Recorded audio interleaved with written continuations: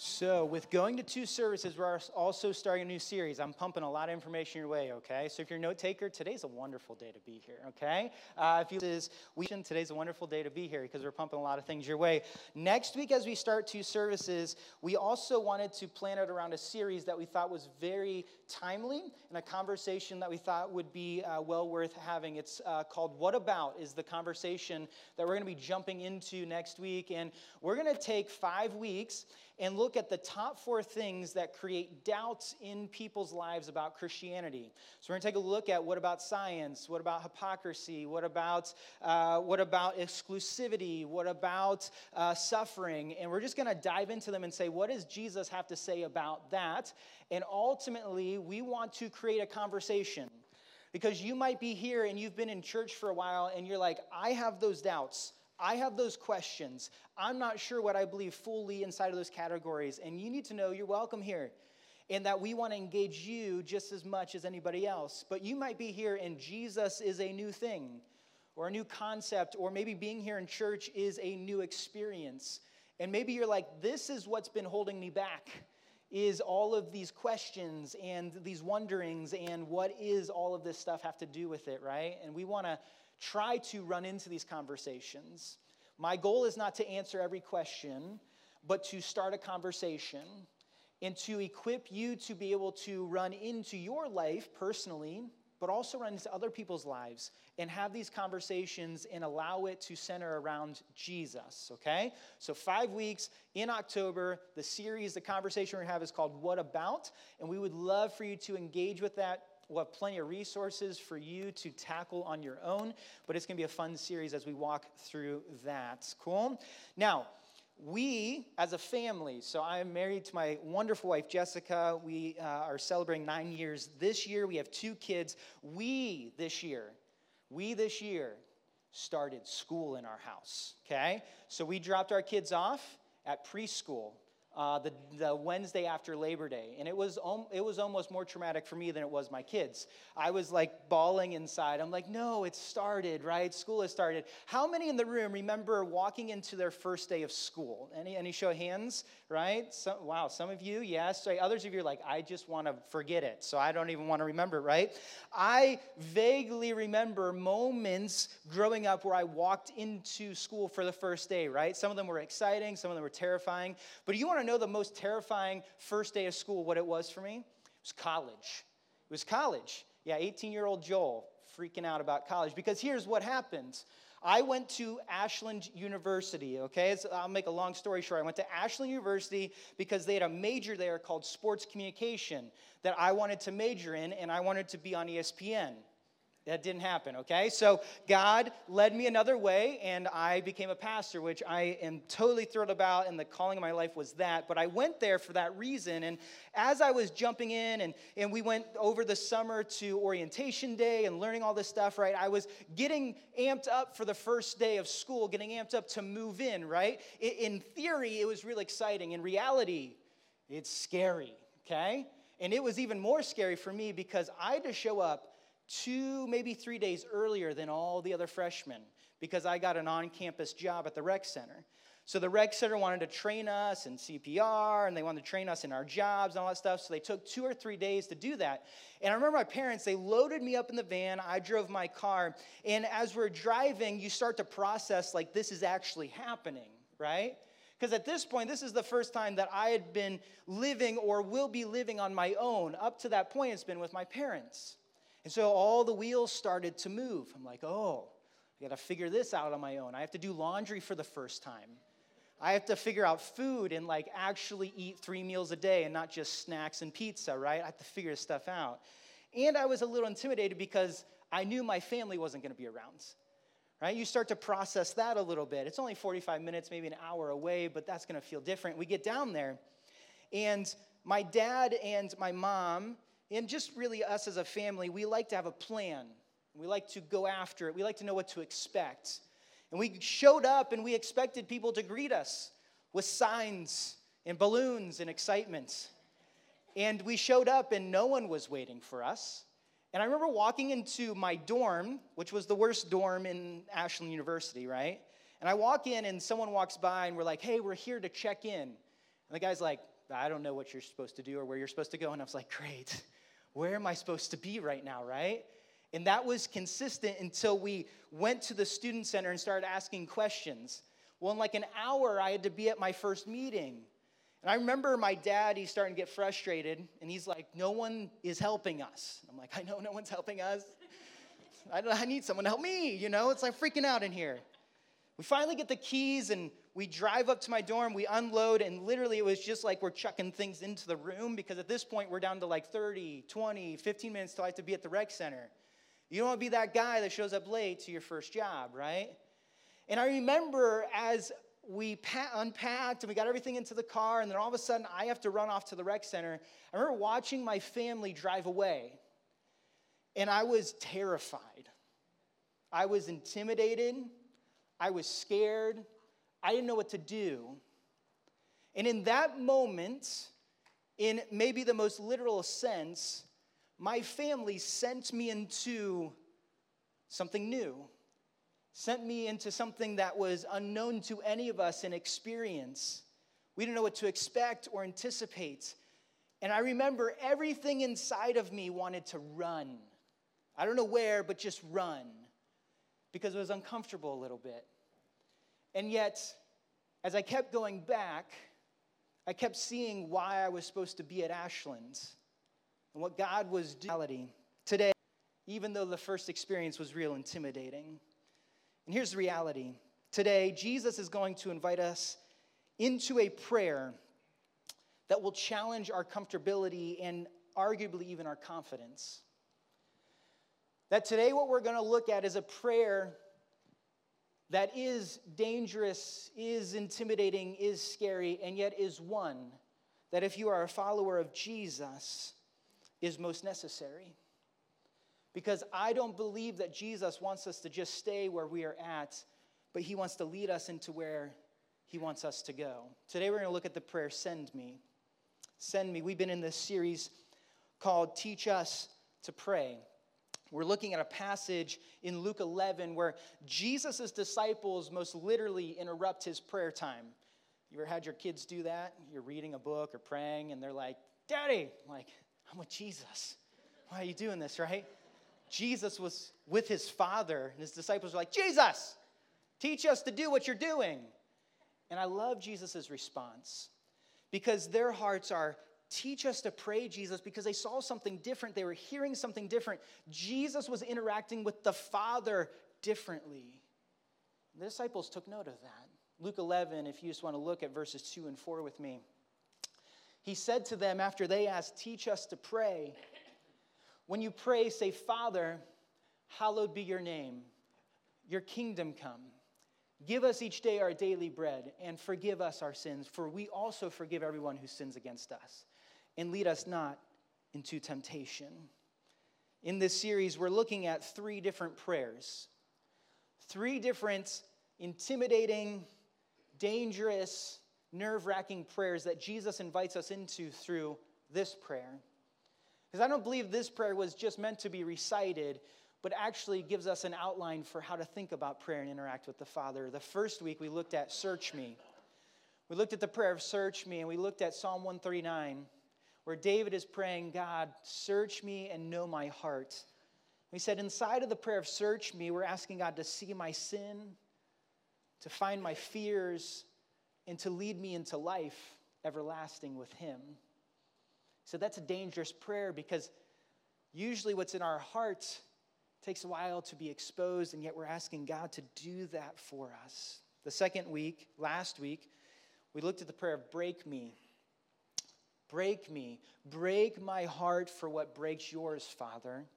We said we need to be broken to run into his kingdom. So, Father, break me of my kingdom. Break me of my comfort.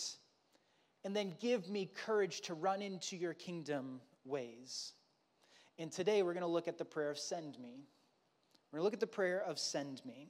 And before we jump into it, I want to pray over us. Because my prayer is this would not just be a conversation that we had for a month with some good tidbits on prayer, and we just leave it at that. My prayer is that we as a church would embrace these prayers and ask God to do something in us and through us that we can't even imagine in and of ourselves. And so, Father, as we come to you today, Father, first, we praise you. You are God and Creator and Father, the most holy and righteous and good. We thank you. We thank you that you're the comfort. You are faithful and consistent and constant, and you're the comforter of our life and the caretaker. Father, this morning, as we reflect upon this prayer, Father, would you help us to reflect upon the gospel of Jesus Christ? Would you make him center in all of what we talk about? Would you lean our hearts into this conversation uniquely so that we can see him? Father, humble us, open us, create conversations in us. Father, would you open our hearts and our minds, our eyes to the beauty and the wonder of who you are? Father, would you take us from where we are at to where we need to go this morning? And Father, I pray that whoever may be here, whatever they may be walking through, whatever high or low, that Father, you would speak to them with your grace and mercy, if nothing else. Allow them to know that you're present with them in that. And Father, we give you this conversation and we pray this in your name. Amen. Here's reality. We're talking about send me. And we see in the passage in Luke 11, verse 2, Jesus say this. When you pray, say, Father, hallowed be your name. Your kingdom come. May your will be done on earth as it is in heaven. Here's the reality about this prayer, and it kind of dovetails from last week, that the prayer of send me, but really the prayers that we've been talking about, are not first about me, but they're first about God. The prayer of send me is not first about me, but rather first about him. It is a prayer of complete surrender to his will. Craig Rochelle, in his book, Dangerous Prayers, would say this: what if instead of always asking God to do something on our behalf, we dared to ask God to use us on his behalf? Rather than asking God to serve us, what if we told God we are available to serve him? That's a dangerous prayer. It's a scary prayer. It's a prayer that honestly is not innate in me. It is a challenge for me to process that, to think about that, to even run into that. Because here's the reality. My college experience, as unique as it was moving in, as challenging as it was jumping into it, and intimidating, because it was the first time on my own, it was a sending moment. It was a moment of being sent. It was a moment that I was running into, and being sent into something carries weight and responsibility. It carries something different, the aura does. And I think oftentimes when we talk about being sent, at least in my mind, so I'll speak for myself and you find yourself wherever you might be at. When I think about being sent, I often think about being sent into something comfortable. Like I said, my parents and I were planners. So the fact we showed up and there was no plan was very uncomfortable for us. We got mad, right? And I think sometimes even in my Jesus following existence, I think that being sent means being comfortable still. That being sent means I need to launch into what is easy, what fits me, what fits comfortable. And so asking God to do this is a very uncomfortable prayer. Not just praying on our behalf, but praying and asking God to use us on his behalf. Because in the situation I was in through college, I was uncomfortable. It was an uncomfortable, controlled situation with people that I like, and anything outside of that must not be of God. But today, we're going to see the prayer of send me. We're going to see a prayer that pushes us into the most uncomfortable regions of our life. Pushes us in the most challenging of ways, the most uncontrolled ways. And yet, as we look at this prayer, one of the things that I fear about this prayer is that we would just pray this prayer and not see God in the process.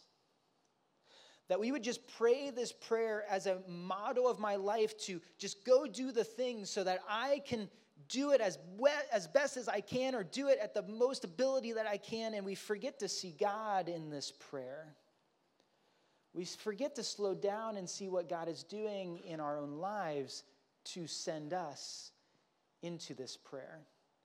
And there's an Old Testament chapter, an Old Testament book written by a prophet. The prophet's name is Isaiah. And he's a powerful chapter where there's an invitation that God has on his life to be sent. And yet, before we get to the part of send me, Isaiah has an encounter with the God of the universe that is way beyond what you and I could ever imagine. Isaiah 6 is where we're going to be the rest of the time. Isaiah 6 is where we're going to be. We're going to start in verse 1. Now, to give you context, Isaiah is writing to the nation of Israel. He himself lives there. He is prophesying to them in a time of turmoil and desperation. Their beloved king Uzziah died. And he kind of held everything together. He was the glue. He was a good king. And inside of that nation, after Uzziah dies, everything's starting to fall apart. And so, as Isaiah is writing into this situation, he's writing to people that are questioning a lot, that are navigating what to do next, are wondering where to go with everything. And then he has a vision in chapter 6, Isaiah chapter 6. This is what he writes. In the year that King Uzziah died, I saw the Lord, high and exalted, seated on a throne, and the train of his robe filled the temple. Isaiah saw God lifted and high. That he had this vision that I think we all hope for and desire, maybe anybody does, to see the divine or interact with the divine, and yet he got to visibly see it and be inside of that moment. And Isaiah is sitting there inside of this vision in front of the God of the universe. And what we see written after that is it is so bright, and God is so holy that he can't even put his eyes upon him. And inside of this scene, Isaiah writes about these creatures, the seraphim. And literally, I don't know if this is accurate or not, right? But a best attempt at what Isaiah possibly seen. These creatures have wings. They have 6 wings that are covering them in different places, and they're shielding their eyes from the God of the universe, who is holy and almighty, and his holiness you can't even bear upon. And Isaiah is inside of this vision. And the word translated from seraphim literally means to burn. Literally means to burn. That the scene that Isaiah probably was upon was something so bright and magnificent, something like a fire, something that you and I, we would just, we'd have to turn away from. He's standing there in front of the Holy Father that Jesus in Luke 11 is praying to and introducing us to. That's the interaction that he's having. That literally, he's in the presence of God. And the temple was shaking, smoke was rising. And the reality is this. We read a passage like this. There's flames, there's, seraphim, there's this presence of God. And I read these passages, and I don't know if you're like me, and I stop and I'm like, when will that happen for me? Like, I want to experience God in a new, fresh way. And maybe you're there in your life and you're like, well, I want to have that vision, right? I want to have a vision that's like dungy and dark, right? I want to have that vision. I want to see God. And the reality is this. You and I get to see something beyond what we could ever even imagine, and his name is Jesus. that the physical representation of the God of the universe came into our earth. And my fear is this, is that we live busy lives. We never stop to actually run into the presence of God. We never stop to actually interact and encounter the God of the universe because I have to get things done. And so we'd like this experience, but our lives are too busy to accommodate to this kind of experience and to actually be in the presence and draw near to God. And so just for a moment, because my fear is we stop at belief that there is a God that exists out there, maybe like this, and never pursue knowing him. And Isaiah, he invites us into a front row seat of the wonder and the glory of the God of the universe. And I just wonder for a minute if you were just to close your eyes with me. This will be a very experiential service, okay? Close your eyes with me. And I want you just to stop. And I want to read something to you. Who is this God? Who is this God that we are here for, that maybe you're questioning, that maybe you're wondering about, that maybe you're not so sure if you actually believe? Who is this God? Let me read something from A.W. Tozer in his book, The Pursuit of God, with your eyes closed, and I want you just to create an image in your minds. What a broad world to roam in, what a sea to swim in is this God and Father of our Lord Jesus Christ. He is eternal, which means that he antedates time and is wholly independent of it. Time began in him and will end in him. To it he pays no tribute, and from it he suffers no change. He is immutable, which means that he has never changed and can never change in the smallest measure. To change, he would need to go from better to worse or from worse to better. He cannot do either, for being perfect, he cannot become more perfect. And if he were to become less perfect, he would be less than God. He is omniscient, which means that he knows in one free and effortless act all matter, all spirit, all relationships, all events. He has no past and he has no future. He is, and none of the limiting and qualifying terms used of creatures can apply to him. Love and mercy and righteousness are his, and holiness so infallible that no comparisons or figures will avail to express it. Only fire can give even a remote conception of it. In fire he appeared at the burning bush. In the pillar of fire he dwelt through all the long wilderness journey. The fire that glowed between the wings of the cherubim in the holy place was called the presence. Through the years of Israel's glory, and when the old had given place to the new, he came at Pentecost as a fiery flame and rested upon each disciple. That is our God. You can open your eyes. And sometimes I don't think we pause enough and allow ourselves to sit enough inside of the wonder and the glory of who God is and invite him to shock us and shake us from the inside out. But here's also something that's interesting, is that inside of this passage, Isaiah responds very uniquely to this. Because inside of me, I want to have this experience so that I can feel better and I can look upon the glory and amazements of God, and yet Isaiah's response is baffling of sorts, in particular in our cultural moment. This is what Isaiah does after he sees this, interacts with this. He says, "Woe to me, I cried. I am ruined. For I am a man of unclean lips, and I live among a people of unclean lips. And my eyes have seen the King, the Lord Almighty." Then one of the seraphim flew to me with a live coal in his hand, which he had taken with tongs from the altar. With it he touched my mouth and said, "See, this has touched your lips. Your guilt is taken away, and your sin atoned for." Here's where I want to start. Send me needs humility. Send me needs humility.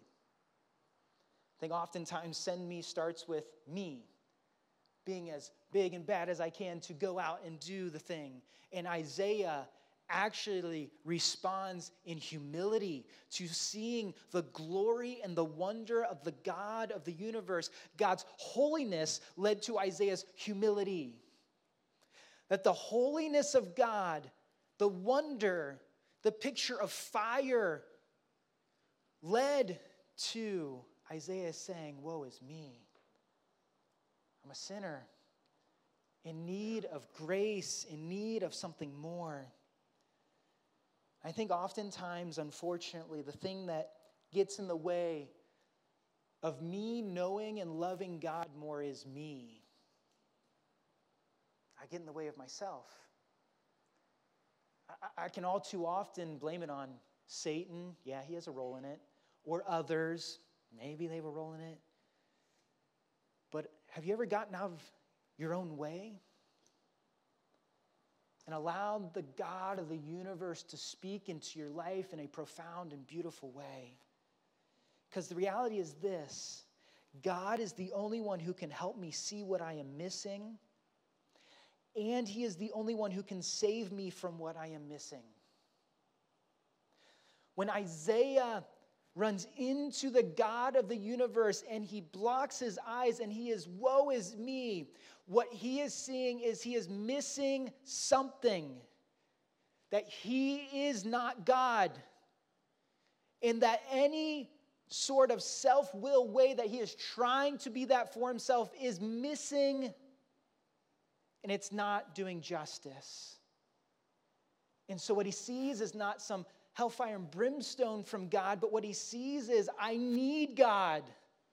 I need this powerful interaction, this interruption into my life. The one who exposes in me the deficiency is also the one who fulfills it in me. That is our God. And all too often, I get in the way of myself. No, I got this, God. I can figure it out. I'm not that bad. My heart's not that sinful. It's not that ugly. What Isaiah says is, when you've come face to face with the holy God of the universe, it will expose what's missing, and yet at the same time, you will be offered something that you don't have. It's not on the screen, but I would write this down. Unless I see myself as a sinner, I will never interact with God as my Savior. Unless I see myself as a sinner, I will never interact with God as my Savior. He'll just be the big guy upstairs, the personal pocket God that I use when I need help, the feel-good guru. And the reality is this: we live in a time, and this is not new, okay? So I don't want you to think that 21st century, what's going on around us is this like, whoa, it's like, this is new and this is crazy and what's going on? Like, this has happened cyclically over years of human history. What's happening right now is we will take the fruits of the gospel of Jesus, the fruits of Christianity, the fruits of who God is. We'll take the fruits of that without taking him as Savior. I like love, joy, peace, patience, kindness, but I can do that on my own. We dismiss God as the one who we need. And the beauty of this scene is seeing God as my Savior. One, in the glory that he displays, but two, in the grace that he displays. How amazing is this scene if you didn't capture it? In this scene, Isaiah, I can imagine, is knocked down by the weight, knocked down by the glory, knocked down by the holiness of God. He is like shuddering, and he's probably scared to death in some way. There's this fear of the Lord, this positive fear of the Lord that's hit him. And then at the same time, one of the seraphim takes a burning coal from the altar and comes and touches his lip. This is an illustration of the grace of God. He says, you have been forgiven. That my holiness doesn't just expose your weakness, but it fulfills it in my strength. That I came into this world not to condemn, but to save. And so what Isaiah is seeing is this, is there is a God who's creator, who is the master of the universe, king over all. He's in control. He loves us. And in his love, he is holy and set apart. Trust me, we want a God who is holy and set apart. And we have sinned. Genesis 3, Adam and Eve. And in sinning, we have separated ourselves from God. And the God of the universe loves us so much, he decided to send his one and only Son into the mess to save us. And what's powerful about Jesus' ministry is this, is that Jesus was 100% divine, 100% human at the same time. And he did not grasp equality with God as something to be used for his own sake, but to be used to serve and save others. That the holiness of Jesus did not distance people or destroy people. It saved and healed people. It exposed what was going on in their life, and at the same time, his love wrapped them, and he saved them. Here's the reality. In and of myself, I cannot perform for my verdict. Jesus on the cross and through his resurrection performed on my behalf. Tim Keller would say this, you see, the verdict is in, and now I perform on the basis of this verdict because he loves me and he accepts me. I do not have to do things just to build up my resume. I do not have to do things to make me look good. I do not do things for the joy. I do things for the joy of them now. I can help people to help people, not so I feel better about myself, not so I can fill up my emptiness. When I run into the presence of God, I recognize I'm empty, but I also recognize he's the only one that can fill me up. That's why Send Me starts with humility. It starts with recognizing I cannot do it on my own. It starts with recognizing that in this life, it is not up to me to save me. Only Jesus can do that. What Isaiah does is he starts off, not by saying, where do you want me to go, God? But recognizing God is God and I am not. And when I look at Jesus, the verdict is in, and I perform out of that verdict. I don't have to perform for it. At the cross and resurrection, Jesus forgave us. And it is our job, per se, to humble us to that. Some of us, maybe it's for the first time. We've been trying to live on our own accord. We're trying to survive on our own. And today, he wants to humble you by allowing you to see him as your Savior. But for others of us, listen. You've been in church a while. You know the Jesus story. You feel good about it. Life's going pretty well.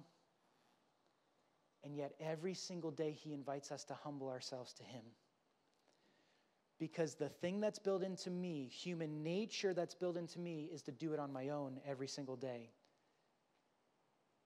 And he says, I want you to run into me, humble yourself to the reality that I am the only one who can forgive sins and cleanse you. I am the only one who is God, and I am the one who leads you. If you've said yes to Jesus 40, 30, 20, 10 years ago, 5 years ago, 10 minutes ago, you need him just as much tomorrow as you did yesterday. You just started to recognize he's Savior and you are not. And if you want to be sent to share that with others, you first have to open your heart every single morning to the reality that he is that for you. That's where Isaiah goes. So how do we respond to this? Where do we run into that? James chapter 4. Come near to God, and he will come near to you. Wash your hands, you sinners, and purify your hearts, you double-minded. Grieve, mourn, and wail. Change your laughter to mourning and your joy to gloom. Humble yourself before the Lord, and he will lift you up. My invitation, my question to you is this: where do you need to humble yourself and come near to the Lord? Where do you need to humble yourself? Maybe it's starting in prayer. Search me, Father. I don't know, and yet I need it.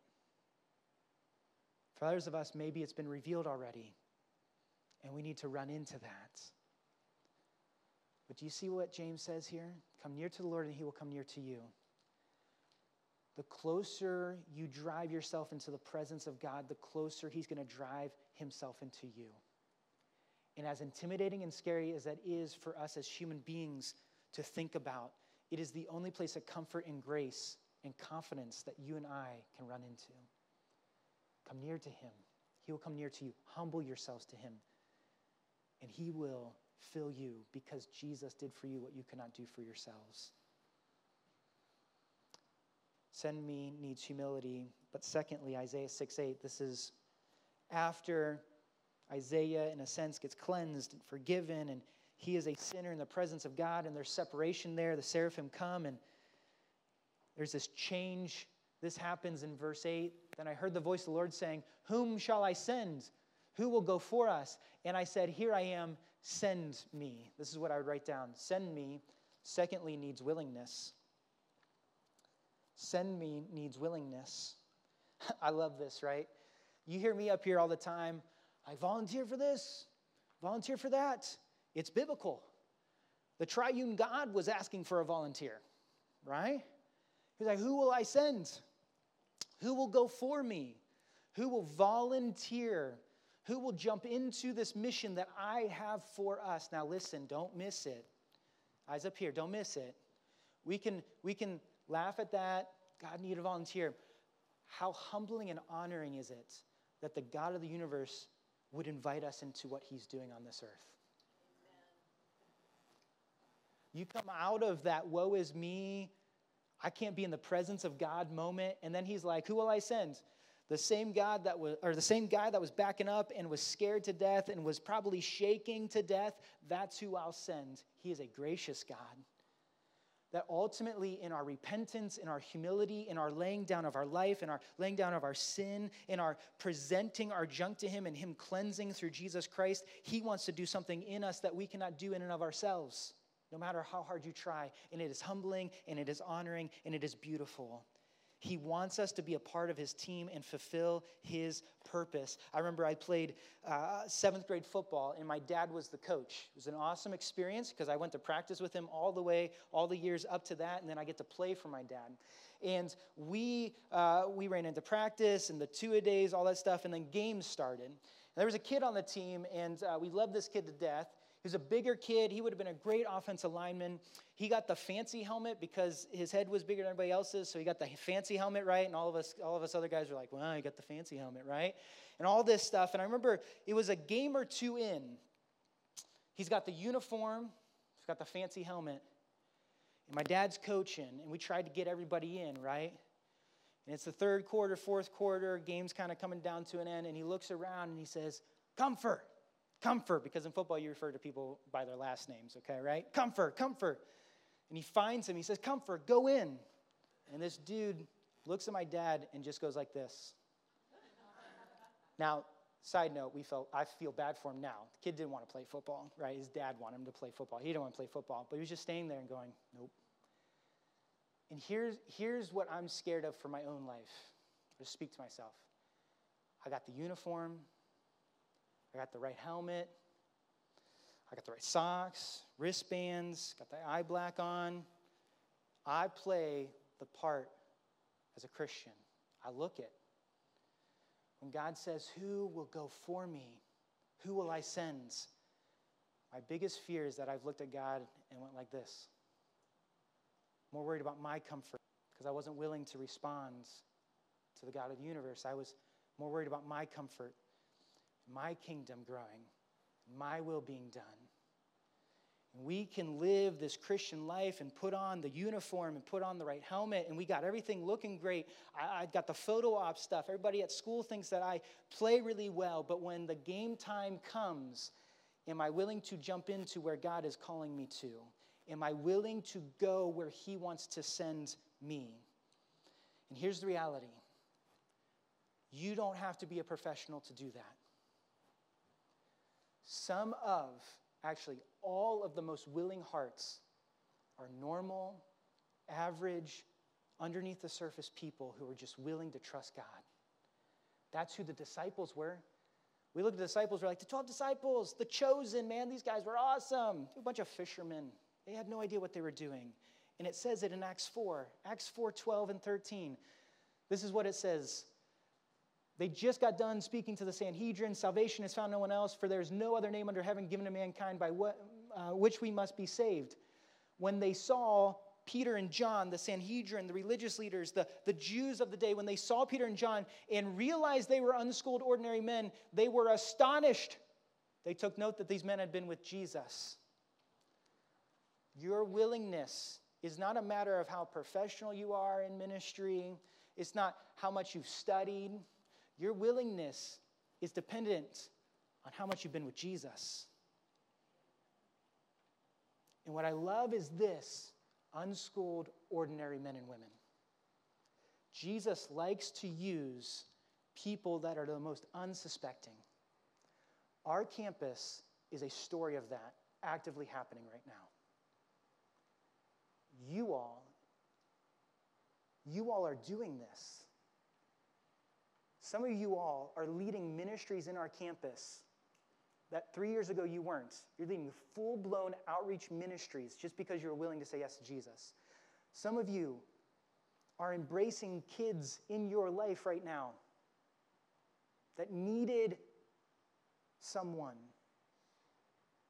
You signed up for it and said, I'm willing.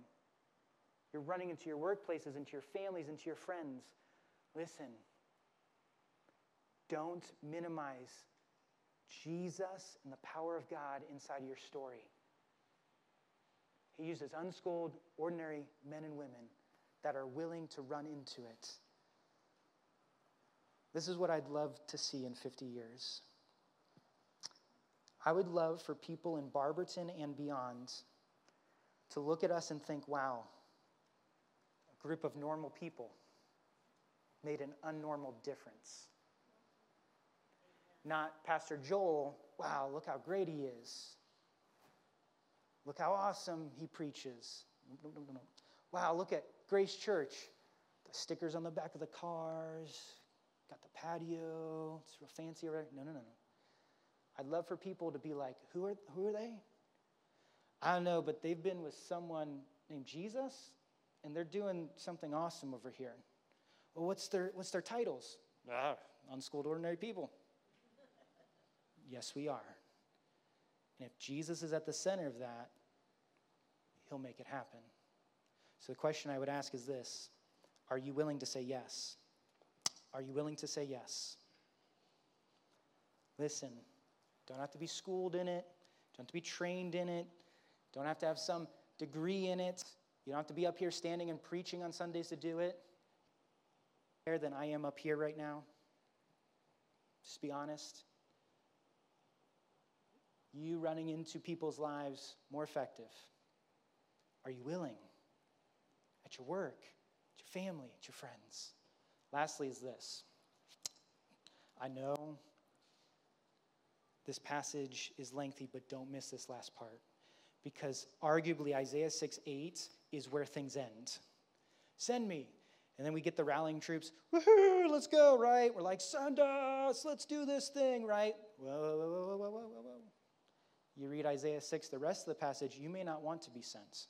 Because this is what Isaiah hears from the Lord. Isaiah 6, 9, 10. He said, this is God talking to Isaiah, go and tell this people, be ever hearing but never understanding, be ever seeing but never perceiving. Make the heart of this people calloused, make their ears dull and close their eyes. Otherwise they might see with their eyes, hear with their ears, understand with their hearts, and turn and be healed. Here's what the last point is. Send me needs faithfulness. Send me needs faithfulness. This passage is found in several New Testament passages. What is God saying here? What God is saying is people will hear the message and they'll run. They will hear the message and their ears will close, their eyes will close, their hearts will get harder. They will hear the message and they will run the opposite direction. They won't want to have anything to do with God. Because if they do, they would turn, repent, and run into them and run into God and be healed. And here's the reality. My fear is this, that inside of the church culture,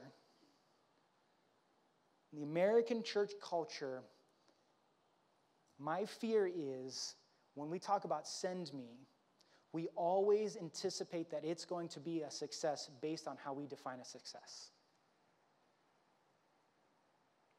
oh, we got to have the numbers, and we got to have this many people come to Jesus, and we got to this and this and this. And that's great to track, and we need to, and that's a blessing. But listen, what God is telling Isaiah right now is this, is that more people than not in Isaiah's situation are going to turn and run from the message than run into God. You talk about depressing mission. That's pretty depressing. That more people are going to run from the gospel than run into it. And there's seasons, but the season that God's speaking to Isaiah in is not great for Israel. And maybe you have been there or you know someone like that. You're like, I keep sharing Jesus with them. And they keep running. What do I do? They keep just running further. How do I interact with this? I would say this real quickly. We love and shower grace more and more. Not everyone is going to accept the message of the gospel, and that is not a failure on the person sharing the gospel. Because here's what Isaiah asked next. He asked a legit question. Then he said, for how long, Lord? He's like, oh, sweet mercy. Like, is this my existence? I'll share your goodness and your grace, and people are going to run? Listen to what the Lord says. Listen to what the Lord says. Isaiah 6, 11, 13. He answered, until the cities lie ruined and without inhabitant, until the houses are left deserted and the fields ruined and ravaged, until the Lord has sent everyone far away and the land is utterly forsaken, and though a tenth remains in the land, it will again be laid waste. But as the terebinth and the oak leave stumps when they are cut down, so the holy seed will be the stump in the lands. Not only will people turn, but the nation that Isaiah is serving is going to become bleak. The entire land will be desolate. The people will be scattered. My people will be rebellious. My people will be defeated. You'll only be left with a small remnant, which scholars believe is like 10%. And of that, who knows? They might be the 10% that turn from the message. Who knows? God is telling Isaiah this.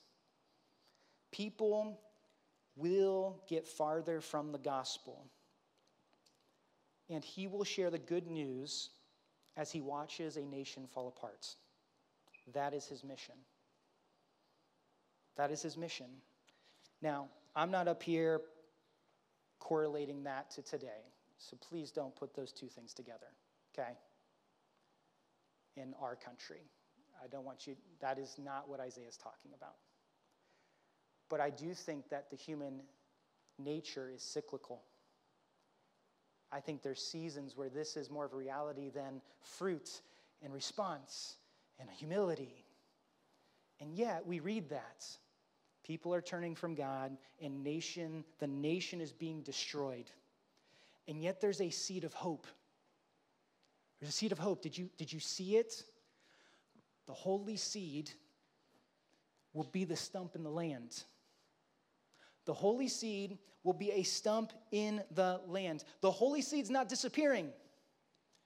In the most bleak of times, the gospel does not disappear or get weaker. It is always present. It's always holy. It is always good. But sometimes it looks like a stump. Y'all ever cut down a tree? Why do they remove stumps? Stumps look ugly. Looks bleak. Lifeless. Doesn't look good.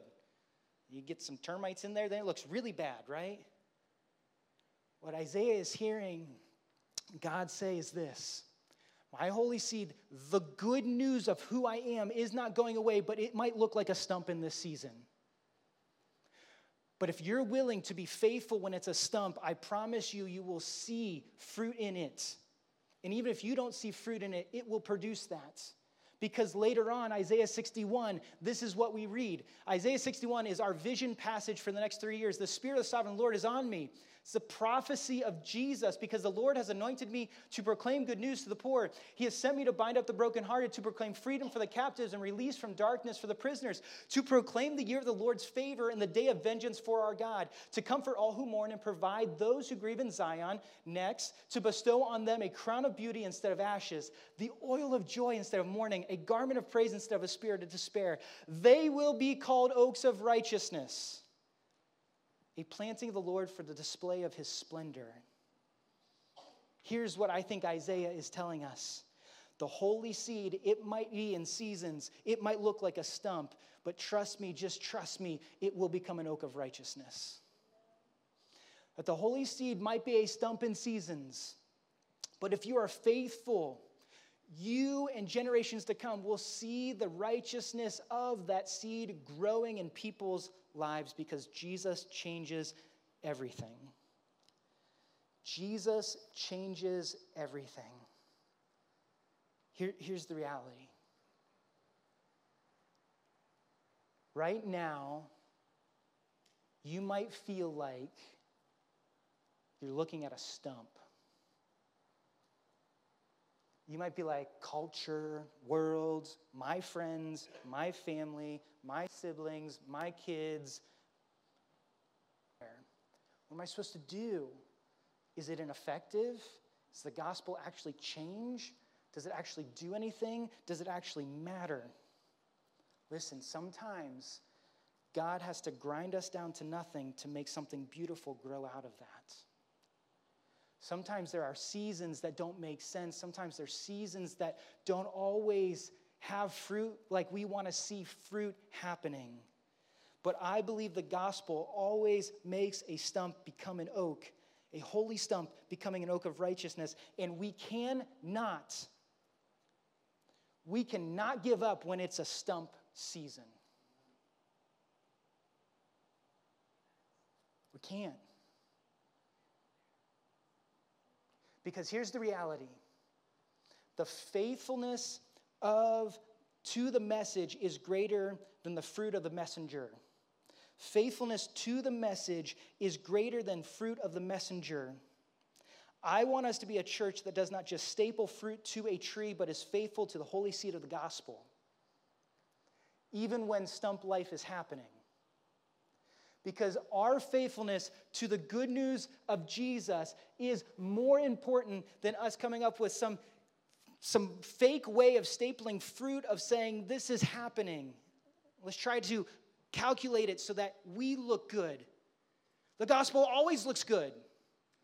And if people want to respond to that, praise the Lord. But if they don't, that is not on our end. We ask the Spirit to do that. We ask the Spirit to work. Faithfulness in the seasons of stump, and faithful in the seasons of the oak. Now here's the reality. Let's make it personal. It's the last one service, so I'm going as long as I want, okay? Because next week, I got a time limit. Paige, Heather, and Catherine have all told me that. Here's the reality. We live in a city that has 16,000 people religiously unaffiliated, which means that there are 16,000 people that would at some level say, I don't follow Jesus, believe in Jesus, I'm a nun, religion in any form, I'm out.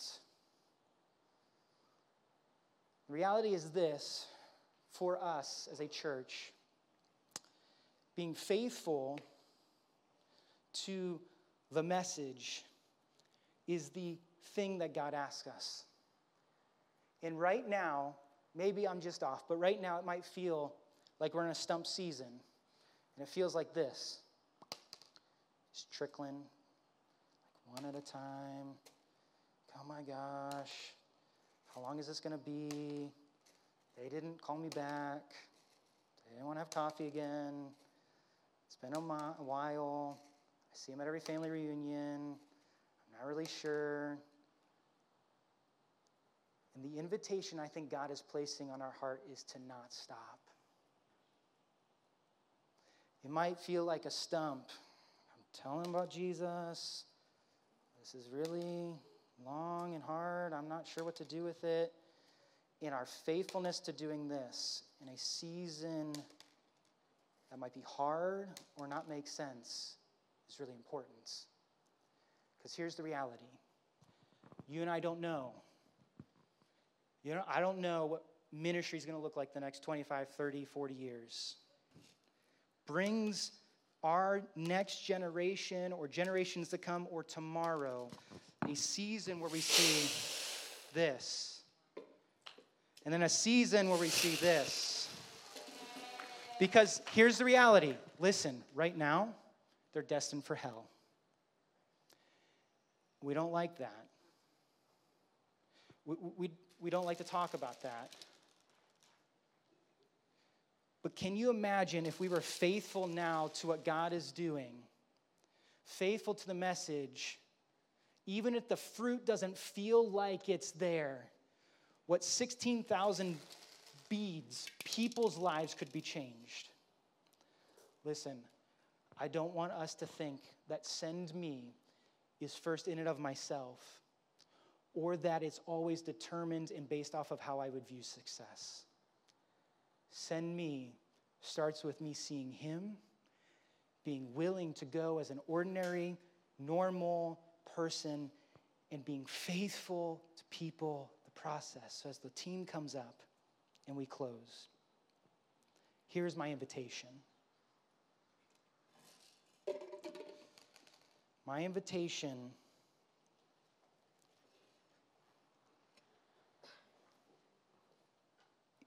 is that we wouldn't just see this as an illustration.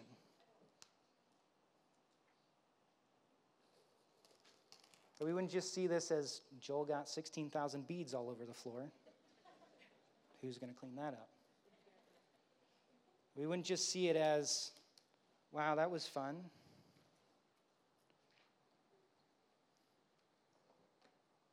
But that we would see it as an opportunity to start praying that God would do something in these people's lives. I don't want a church that is self-focused. My fear sometimes is we see church as a place where I can get my social outlet, my social club feel, where I can get my programs or my events, or where I feel like I can do the things I want to do, and I pick a church according to what they have to offer me.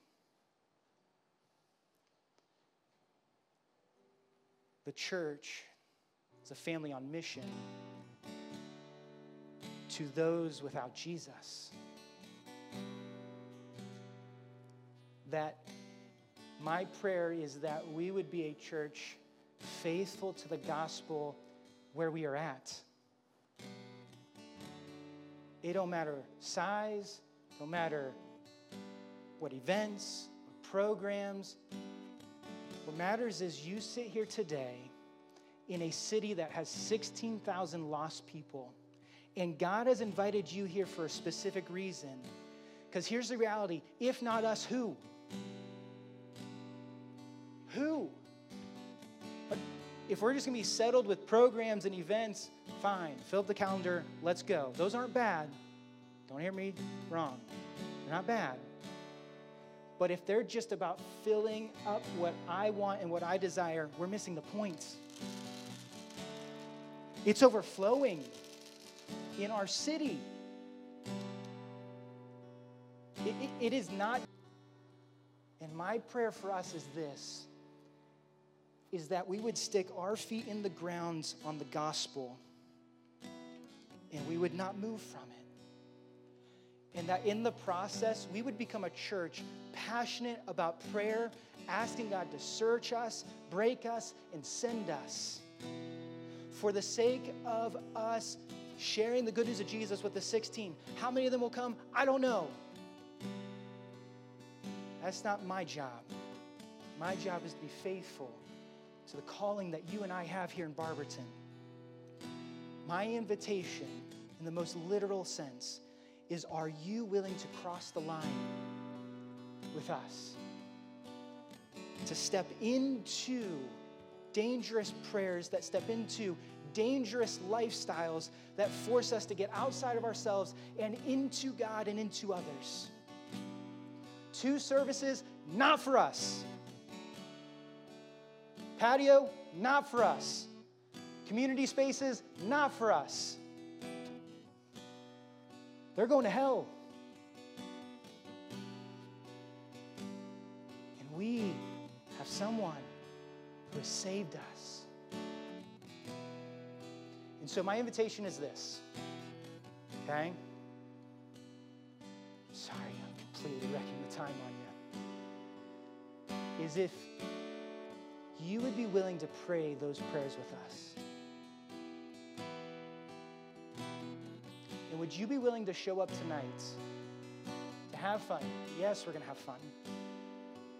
But to just pray and worship our hearts out on our patio as a demonstration to our community that we are for them, not against them.